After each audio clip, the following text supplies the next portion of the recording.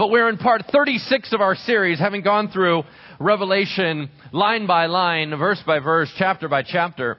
And when we wrap this up, of course, we have Russ sharing with us some vision piece next week, and then we will be launching the book of 2 Peter to close the year out. It's a very short book. It's a very, I think it's about 3-part series. It's something that we hit real fast. It ties into these and makes everything practical. It starts talking about, if Jesus is returning, what lives ought we to live? And so it's going to go very much into practical living discussion. So let's take a look at this. We're going to be in Revelation chapter 22. And starting at verse 7 here in a moment. But let's look at the fill in the blank in front of you. I entitled today's message, On the Edge of Beginning.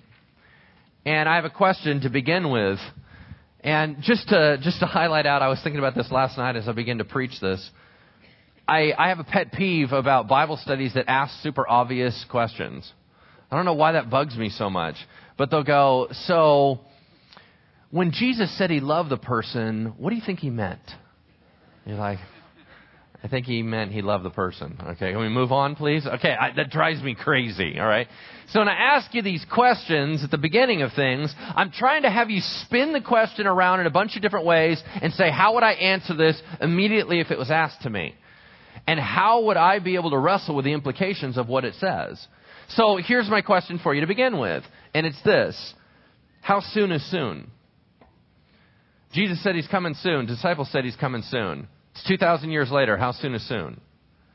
Were the disciples wrong? Was Jesus wrong? Because here we sit 2,000 years later, and in my calendar, that doesn't sound like soon. So how soon is soon? What do we do with that? We are going to be wrestling with that throughout, because all this book closes with is, I'm coming soon, I'm coming soon, I'm coming soon. Period. So whatever it means to us may well be different than what it means to God. And I think to myself, as I'm looking through these prophecies and trying to sort it out, it seems like Jesus is trying to be very clear. And yet I'm confused. Why am I confused? Am I stupid? Is it that I don't have a grasp on how God talks? Is it that I don't know my Lord? What is wrong with me? How come I can't seem to figure out how this is going to go down? And to make myself feel better, I always have to put myself up against somebody else that's stupid, and then I feel better. So I began to examine how it worked in the Old Testament the first time. As I thought, well, the first time the Messiah showed up, how'd that go? Did everybody have that one figured out?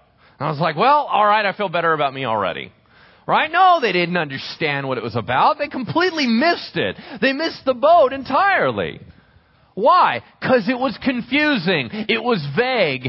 It was completely enigmatic, right? Mysterious. It almost seemed like a puzzle. Now, when we look backwards, we're being totally unfair. We look back at the Old Testament prophecies and we go, how did they not know? Come on. Whoa. Have you tried looking at them forward? Have you tried looking at them as if you were reading it for the first time and didn't know anything about Jesus? You really thought you knew what they were talking about? Let me give you an example. It says at least this in the Old Testament. When speaking about where the Messiah would rise up from, they use the following terms: Judah, Bethlehem, Galilee, Nazareth, and Egypt. So where's the Messiah coming from? If you only read one passage, you think he's an Egyptian. He's rising up out of Egypt. Now, no one would have ever figured out how it really went. How did it really go? Do you remember this? Well, indeed, Judah is the southern portion. And indeed, Jesus was born in Bethlehem. Well, he immediately, because of a fear, his whole family got moved down to Egypt. Then they moved back out of Egypt after a very short amount of time, came back up but did not settle in Bethlehem or the southern portion. They went to the northern portion, which is a region called Galilee, and in Galilee they settled in a city named Nazareth. Now, who in the world was supposed to figure that one out? No way! All you know is that all these different territories are being mentioned and they're all thrown out there and you're supposed to figure it out. They had no idea. They pretty much had to hang on the one that was the clearest prophecy, which was what? He's going to be born in Bethlehem. It's a line of David thing. All right, so they're going to hang on to that one. They didn't understand all the rest of it. Boy, did it seem complicated. As a matter of fact, as you look through, the timetable seemed to suggest not two events, but one event. For example, you read through and the Old Testament prophets would say, and the Messiah will come and set up his kingdom. That looks like one event to me, and if I'm reading it like an ancient Jewish guy, I'm reading it straight through. Messiah's going to come and set up his kingdom. That's why everyone was disappointed with Jesus. Because that's the natural read. They had no idea there was a huge gap between the two. That Jesus was going to come down as the Messiah, and then he was going to return as the victor and set up his kingdom. Who knew that? We only know that looking backwards. We'll look at things like, well, isn't it so cool that you look in the Old Testament prophecies and right there, David in his psalm is saying he was pierced for our iniquities. How amazing is that they talked about the crucifixion before crucifixion was ever put in use in their day. Wow, that's amazingly clear and prophetic. In the same phrase it says he was crushed for our iniquities. So did a big, huge rock fall on him? Why you look at the pierced part? Why didn't you look at the crushed part? Oh, we think it looks so clear. It was not clear at all. The timetable showed not one Messiah, but two in their estimation. They saw the suffering servant who was supposed to die for the sins of the world, and then they saw the mighty victor. And they didn't know how they worked out, but they at least knew there had to be two. They had no idea that it was one guy coming back. So, are they less intelligent? No. Are we less intelligent because we don't have it figured out? No. Why is it so vague? Because God wants it that way. What they had to know was that the Messiah was coming. Be alert, be ready, and then put the pieces together as they arrive. Is it any different in the book of Revelation? Whether we understand it or not, whether our timetable seems to suggest one thing or not, the fill in the blank in front of you is true. How do I know it's true? Because the Bible told me so. Here's the fill in the blank in front of you. The return of Christ is imminent. The return of Christ is imminent. What does imminent mean? It means coming soon. It means right around the corner. The return of Christ is imminent. Everyone wants to mess around and try to talk about, well, what John really meant was that once the signs start occurring, then it's going to be fast. And other ones go, well, it doesn't really mean fast. It means quickly approaching, meaning he's on his way. And everybody has all these ways to try to explain it away how 2,000 years have gone by. I'm going to tell you that from God's perspective, he means soon. And it literally means soon. All the disciples ended up dying, assuming Jesus was coming on their watch any second. And nothing is different throughout history. We are in the exact same place. Is that how God wants it? You better believe it. Otherwise, he wouldn't have said it that way. Let's take a look in Revelation chapter 22, verse 7. We're going to read 7 through the end, and we'll pray for the word and tear it apart. Last book in the Bible. Last page. Here we go. Behold, I am coming soon, Jesus says. Blessed is he who keeps the words of the prophecy in this book. Now I, John, am the one who heard and saw these things. And when I had heard and seen them, I fell down to worship at the feet of the angel who had been showing them to me. But he said to me, do not do it. I am a fellow servant with you and with your brothers, the prophets, and of all who keep the words of this book. Worship God. Then he told me, do not seal up the words of the prophecy of this book, because the time is near. Okay, if anybody underlines in your Bible, maybe you do that, you kind of highlight and underline and stuff. I want you to underline every time it talks about Jesus coming soon or it's near, because he says it a lot. All right? Do not seal up the words of the prophecy of this book, because the time is near. Let him who does wrong continue to do wrong. Let him who is vile continue to do vile. Let him who does right continue to do right. And let him who is holy continue to be holy. Behold, I am coming soon. My reward is with me, and I will give to everyone according to what he has done. I am the Alpha and the Omega, the first and the last, the beginning and the end. Blessed are those who wash their robes, that they may have the right to the tree of life and may go through the gates into the city. Outside are the dogs, those who practice magic arts, the sexually immoral, the murderers, the idolaters, and everyone who loves and practices falsehood. I, Jesus, have sent my angel to you.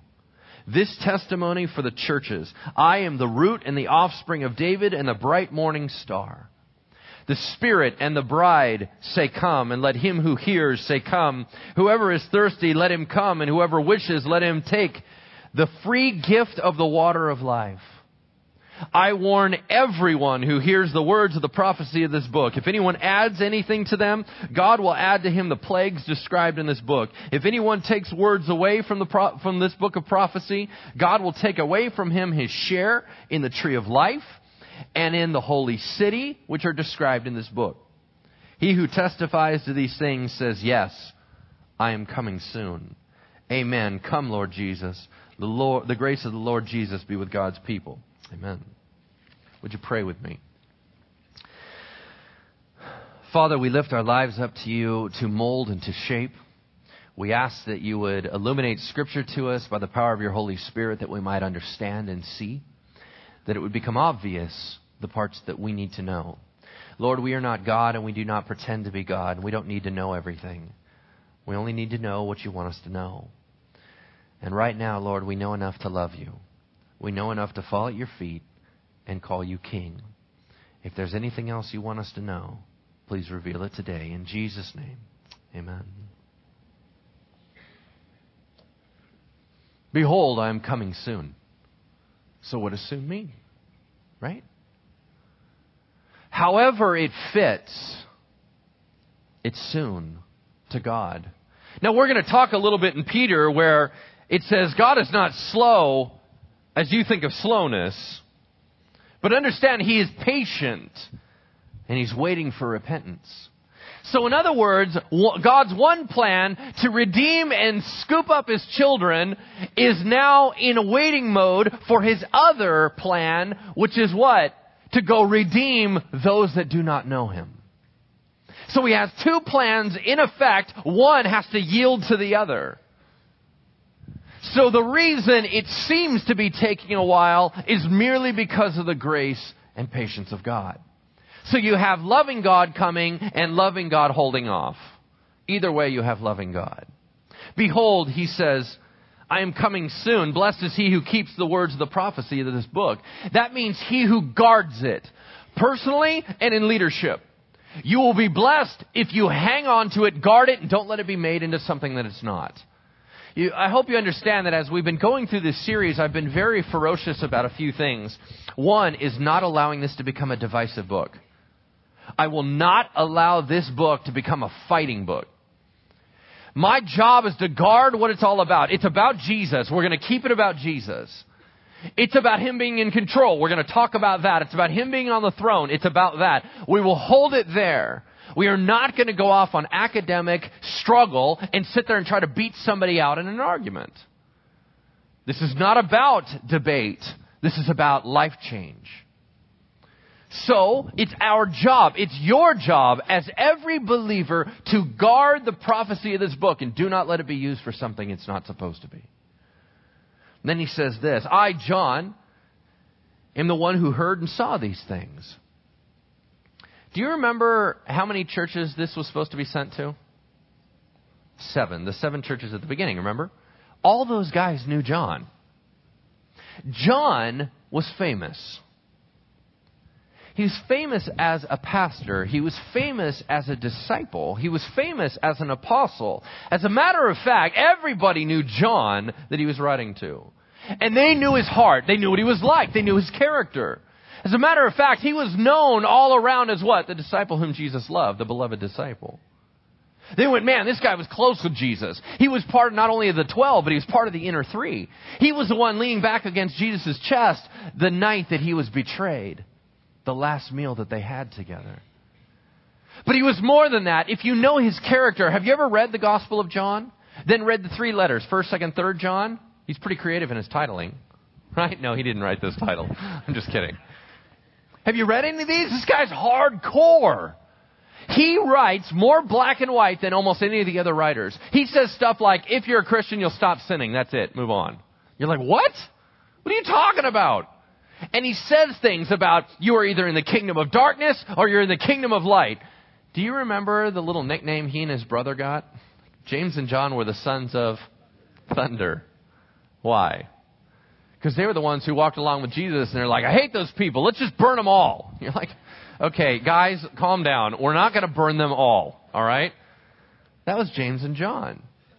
This is not a fluffy little poetry guy who just decides to write cool things. This is John. He says, you know me. You know my character. If I tell you I saw some weird stuff, I saw some weird stuff. If I tell you that God told me this, I'm not going to mess around with that word. If I tell you God told me something, God told me something. I saw these things, I heard these things, and I've been true in how I've communicated them to you. How you deal with it, that's your problem. But you know my character. I don't mess around. I, John, am the one who heard and saw these things, and when I had heard and seen them, I fell down to worship at the feet of the angel who had been showing him to me. Is this the first time he's done this? No. Second. What happened last time? He got rebuked. What happens this time? He gets rebuked. Okay. Clearly he's a slow learner, right? He literally fell down before the angel once. The angel embarrassed him, said, get up. You don't get it. I'm just an angel. You need to worship God. Why in the world would he record that twice? I mean, maybe it's just humility, right? Maybe he's like, all right, I get it. I messed up twice. Or maybe he knew that the worship of angels was going to be a huge struggle for the church. And he wanted to tell them, listen, I fell for it twice, you guys. Do not do that. Right? However, or for whatever reason he included it, it's important. John the Apostle fell down in front of an angel to worship the angel. Why? Because the angel was stunning and because the angel was giving him the very words of life. You go, man, that's kind of silly. No, it's not. Every one of us would have done the exact same thing. But please do not mix the messenger with the God who sends it. That means ever with anyone. I don't care who the teacher is. I don't care who the pastor is. I don't care who it is on the radio. I don't care who it is on podcast, who it is on TV. They are merely a messenger, nothing more.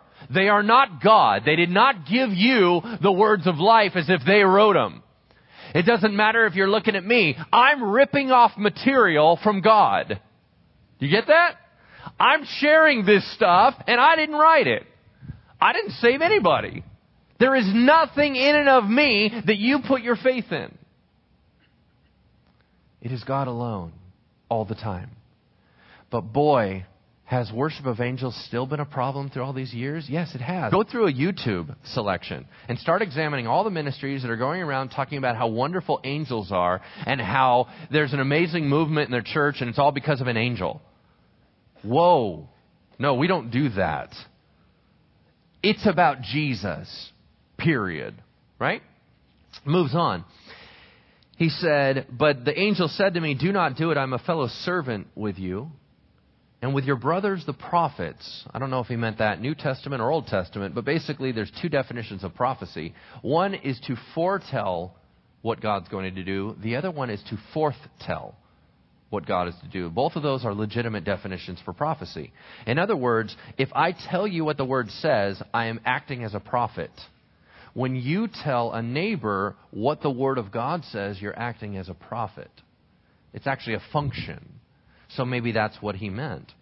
He said, but I, because he's just given him a message, I am a fellow servant with you and with your brothers the prophets, and of all those who keep the words of this book, meaning carry them out. He said, worship God. Whether you have good reasons or good intentions, you just have to worship God. It can't be about something else. And then he told me, do not seal up the words of the prophecy of this book. Why is that significant? Because in the Old Testament, one of the most popular and powerful prophets was Daniel.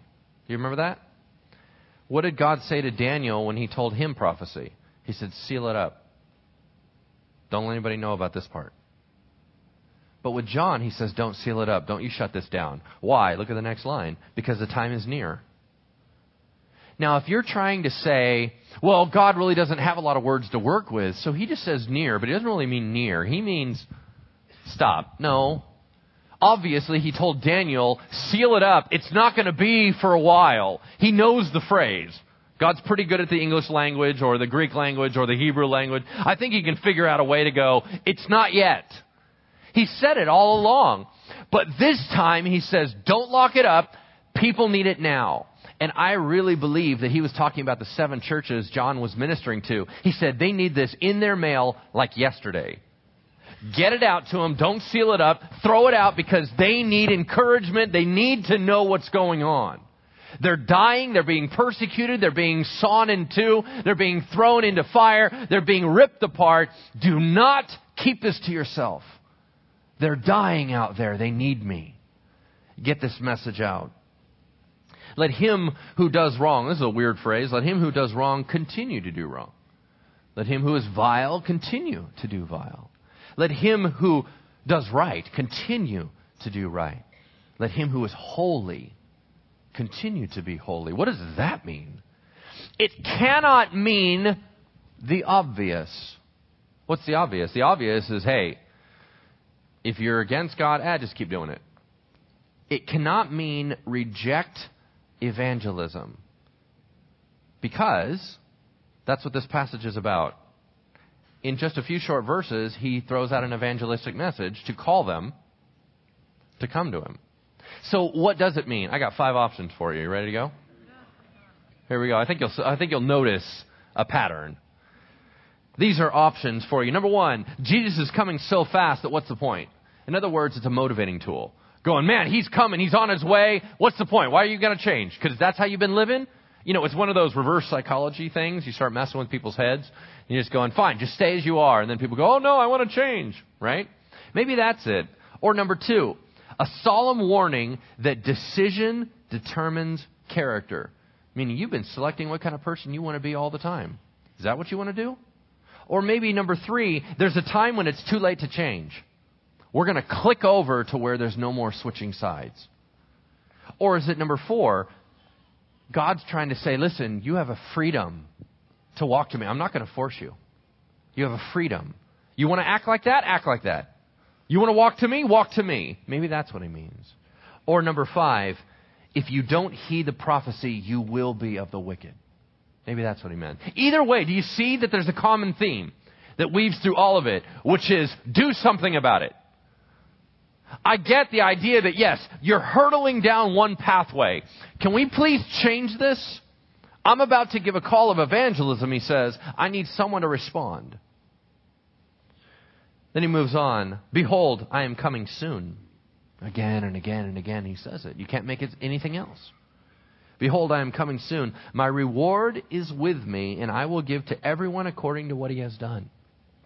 This is an encouragement to believers, because there's nothing about judgment in that phrase. He said, I have my reward with me. Well done, my good and faithful servants. Come here. Let me tell you what you've been doing. I've been watching. I haven't been ignoring any of this stuff. I get it.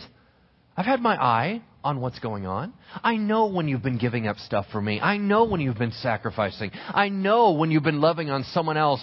I know when you've been trying to get rid of the anger and the wrath in your life. I know what it is to struggle through your addiction. I've seen it all. And I want you to know I have a reward right here with me. I'm on my way. Right? Behold, I'm coming soon. Here's one other thing that I thought of as I was preaching last night. Knowing help is on the way makes all the difference. I remember one time I was involved in teaching a men's group. We were out at the RPM Raceway, right? Because guys get to do all the fun stuff, right? We're at a men's event. We were doing a little racing cars things. And I was up there and I was speaking, telling everybody, and I was doing something important. I was sharing the gospel, right? I was talking to everybody. And all of a sudden, somebody's phone rings and they go, Lance, it's your wife. And I was like, what? I got on the phone. She had a kidney stone and had to go to the doctor immediately. I dropped everything. I said, I'm on my way. And I took off. There's something about when help is on the way, you relax a little bit. Y'all know the power of 911, right? There's this power in 3 numbers. Call 911, call 911, right? The minute you hit 911, there's this feeling that help is going to come. And even though your situation is still dire, there's a certain peace. Have you ever noticed how little kids act? When a little child falls down and hurts themselves, what do? Their immediate reaction is to lift their head and look where? Look for mom. Is someone going to rescue me? And what's funny is they won't cry till they see. Have you noticed that? They're immediately like, do I need to cry or am I holding on to this one? And they're looking around and they spot mom and they're like, oh God! And they just fall apart, right? Why? Because hope is on the way. That's what this is. I'm on my way, guys. Something should go, I can do this. Behold, I'm coming soon. I am the Alpha and the Omega. That's the first and last letters of the Greek alphabet. The first and the last, the beginning and the end, meaning the origin and the completion of all things. Blessed are those who wash their robes, that they may have the right to the tree of life, that's to live forever, and go through the gates into the holy city. You're like, I like that. I want to go there. I want to have that. All right, wash your robes. What does that mean? If you answer this wrong, your Christianity is bent in the wrong direction. And it will ruin everything. How do you answer this question? If a command is given to you to wash your robes, what does that mean to you? Let that one soak down in your heart. You must get this right. The Bible says that when you talk about washing something, it has a lot to do with what? Righteousness. Purity. So when he tells you to wash your robes, some of you immediately jumped into the mindset of, what do I have to do? And you immediately launch on this process of, how do I make myself perfect? How do I get clean enough to get to heaven? How do I do enough things for God to love me? How do I make it right? And you spend your whole Christian life doing that. Here's the sad news for you. The Bible said that the best that man can do and the best righteousness we can bring to the table is as filthy rags. The purpose is filthy. Your cleanest is garbage in comparison to perfection. Yeah? How do we wash our robes then? Well, it's intriguing because there's this enormous vat of blood that poured out at the foot of the cross.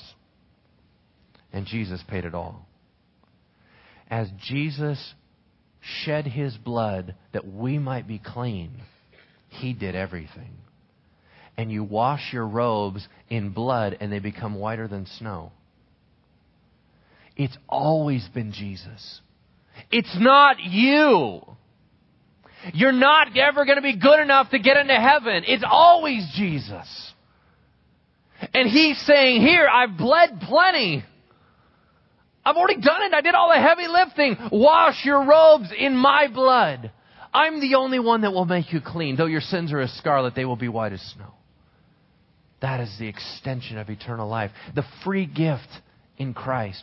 When you wash your robes, you must always bring them to Jesus. Don't do it on your own.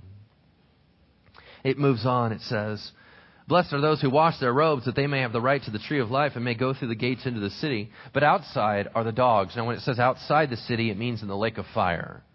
We've already been notified where all the wicked have gone. They're all in the lake of fire. Who is in the lake of fire? Well, it uses a similar list, almost an identical list to last time, which we studied. There's one new additional word. Dogs. Right at the beginning. Now, as an animal lover, this is highly offensive, right?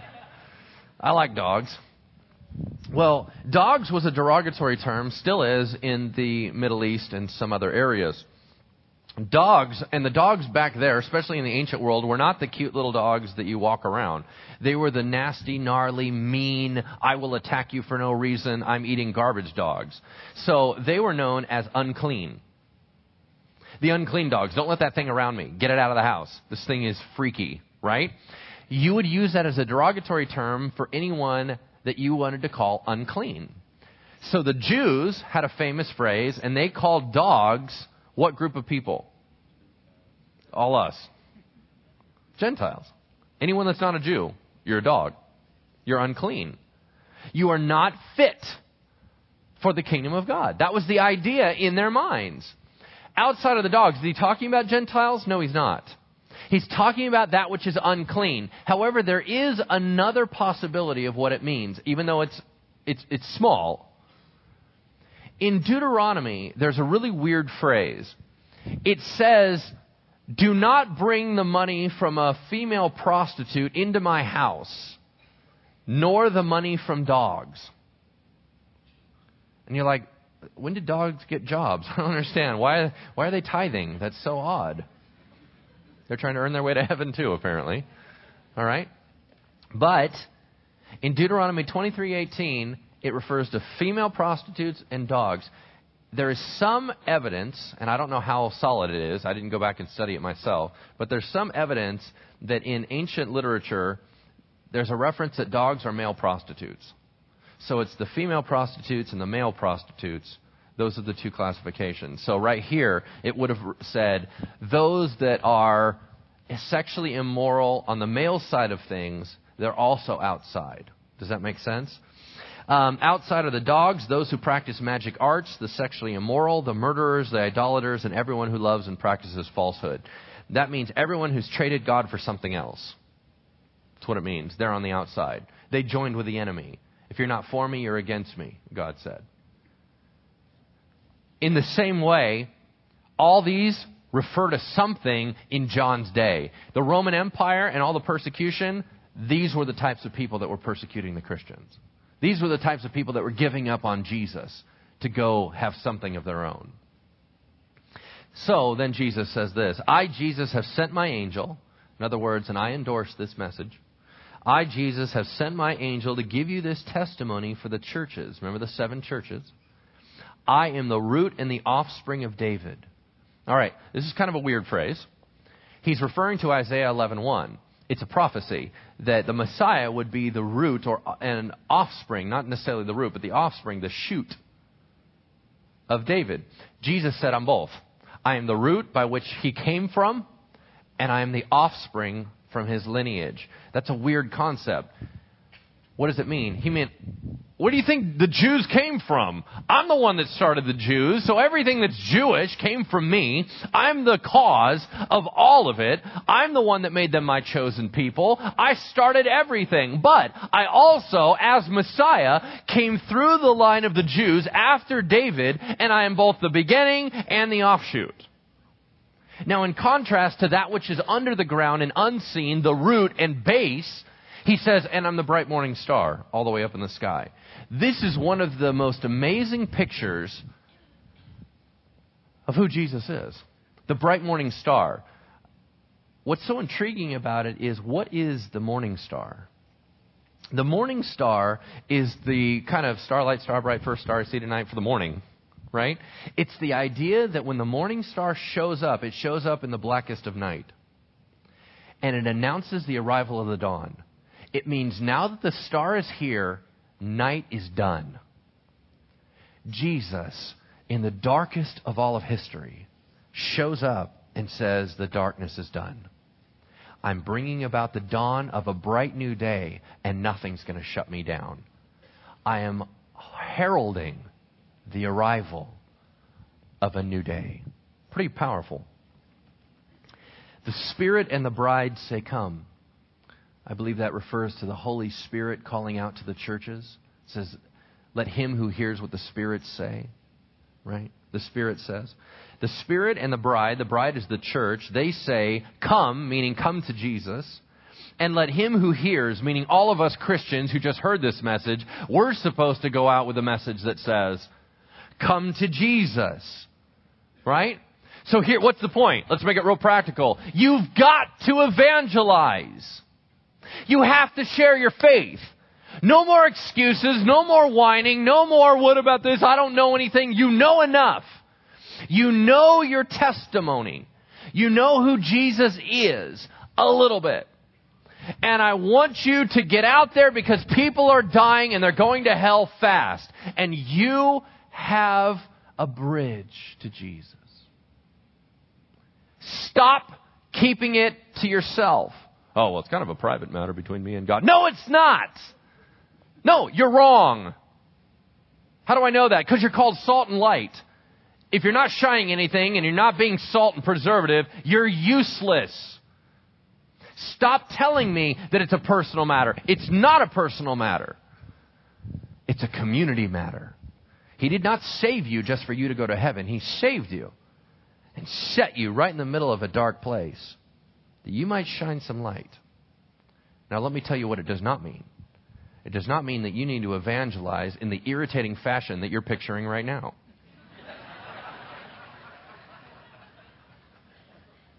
That's not biblical. Let me be that irritating guy at work that never does any work and runs around and says, so, you know Jesus? You know what? Get back to work. Right? Nobody likes that guy. Okay, here's the deal. You share Jesus from your heart because you love the person you're talking to. You share Him naturally. You share Him with what you know. You don't come out arrogant. You don't come out and start arguments. You don't run around and try to shove things down people's throat. That's not loving. It's not right. Yes, sometimes do you have to drop it on the line and go, hey, I'm just telling you, man, I love you way too much to sit there and let you keep going the way you're going. I just got to tell you, you are hellbound, brother. If you got a relationship where you can do that and he can receive that, great. But if you don't have a relationship, you do not walk in, you are in the right to walk in. And you share naturally. You talk about being able to pray for them. You love on them. You let them know what is going on in your life. I didn't tell you to run out and tell everybody what to do. That's not right. You don't know everything. But don't keep them inside. Why would you let them die if you say you love them? Share. Whether or not they accept it and work with it, that's God's business. That ain't your business. But it's your job to throw a seed. If God makes it grow, run on. If He doesn't, that's His business. But it's not a personal matter. Stop saying that. Whoever is thirsty, let him come. And whoever wishes, let him take the free gift of the water of life. I have to apologize right now to all the Calvinists. That's a pretty open phrase. Whoever. It's this wide open, broad statement. You thirsty? Come here. The Calvinist is like, oh, the only reason you're thirsty is because God said you needed to be thirsty. Okay, I get it. We can play that game. Our job is to walk out into the world and say, are you thirsty? Jesus is here. Are you hungry? He's the bread of life. If you are dying, I have a solution. And it's in Jesus Christ. Do you understand what I'm saying? This is what it's all about. This wide open, Jesus is going, come on. What do you think I'm waiting for? Let's get in here. Come on, we can do this. I will rescue you. You're making a mess of it anyway. Come on. You know that. You know you have violated against me. You know in the deep part of your heart, you're not right. Let me clean it up. Fall before me. Let me clean you up. Then it closes with this. I warn everyone, John said. Everyone who hears the words of the prophecy of this book, if anyone adds to them, God will add to him the plagues described in this book. That would be bad. If anyone takes words away from this book of prophecy, for whatever reasons, God will take away from him his share in the tree of life and in the holy city, which are described in this book. Okay, I don't want to get into a once saved, always saved argument on this. It's a really weird phrase. But I want to tell you this. You don't want to be this person. Don't mess with God's Word. And it means don't mess with it in a manipulative sense. Don't adjust the message so it tells people what you want them to know. Tell them what it is as you see it. If you are trying to remain faithful to the Word and presenting it out, there's honor in that. But don't use it for your own purposes. Don't go, well, I'm only going to share this part of the Bible because that's what I believe and that's the only one I want to show so people all agree with me. That's wicked. You don't do that. You share all of it. This is what God says. I don't understand most of it, but it's what God says. He who testifies to these things says, yes, I am coming soon. Amen. So be it. Come, Lord Jesus, meaning be the master that we know you are. The grace of the Lord Jesus be with God's people. Amen. And with that, the book closes. With that, the canon of Scripture closes. The Bible closes. Can you imagine what we have learned? Can you imagine over the last 36 weeks of study what has been revealed? Right? Isn't that what the title is? The revelation of Jesus Christ. Do you know Jesus better? That's what it's about. Do you know your Lord more? If you don't, you missed everything. If you do, man, are you blessed. And maybe someday, when you are ready again, you'll read it again. You'll dive back through and go, I got all these notes and this will be exciting and I can go look at this and you can start sharing with other people what you've learned. That's great. But it's got to lead to transformation. It's got to lead to heart change. Jesus is coming soon. And it means we need to be watchful and we need to be ready. Are you ready? Are you ready to go? Because He could be right around the corner right now. Let's close in prayer. Heavenly Father, thank you for today. Thank you, Lord, for a wonderful study running through this incredible book that, Lord, so much of it was over my head, and yet you still blessed us. You still took care of us. You still showed brilliant things to immature children. I pray, Lord, that it would not have fallen on deaf ears, but, Lord, that it would fall onto ground that would reproduce it 100-fold. That everything we've heard would be translated into life change. And that we would share it with everyone around us. God, inspire our hearts to love on those that you died for. In Jesus' name, amen.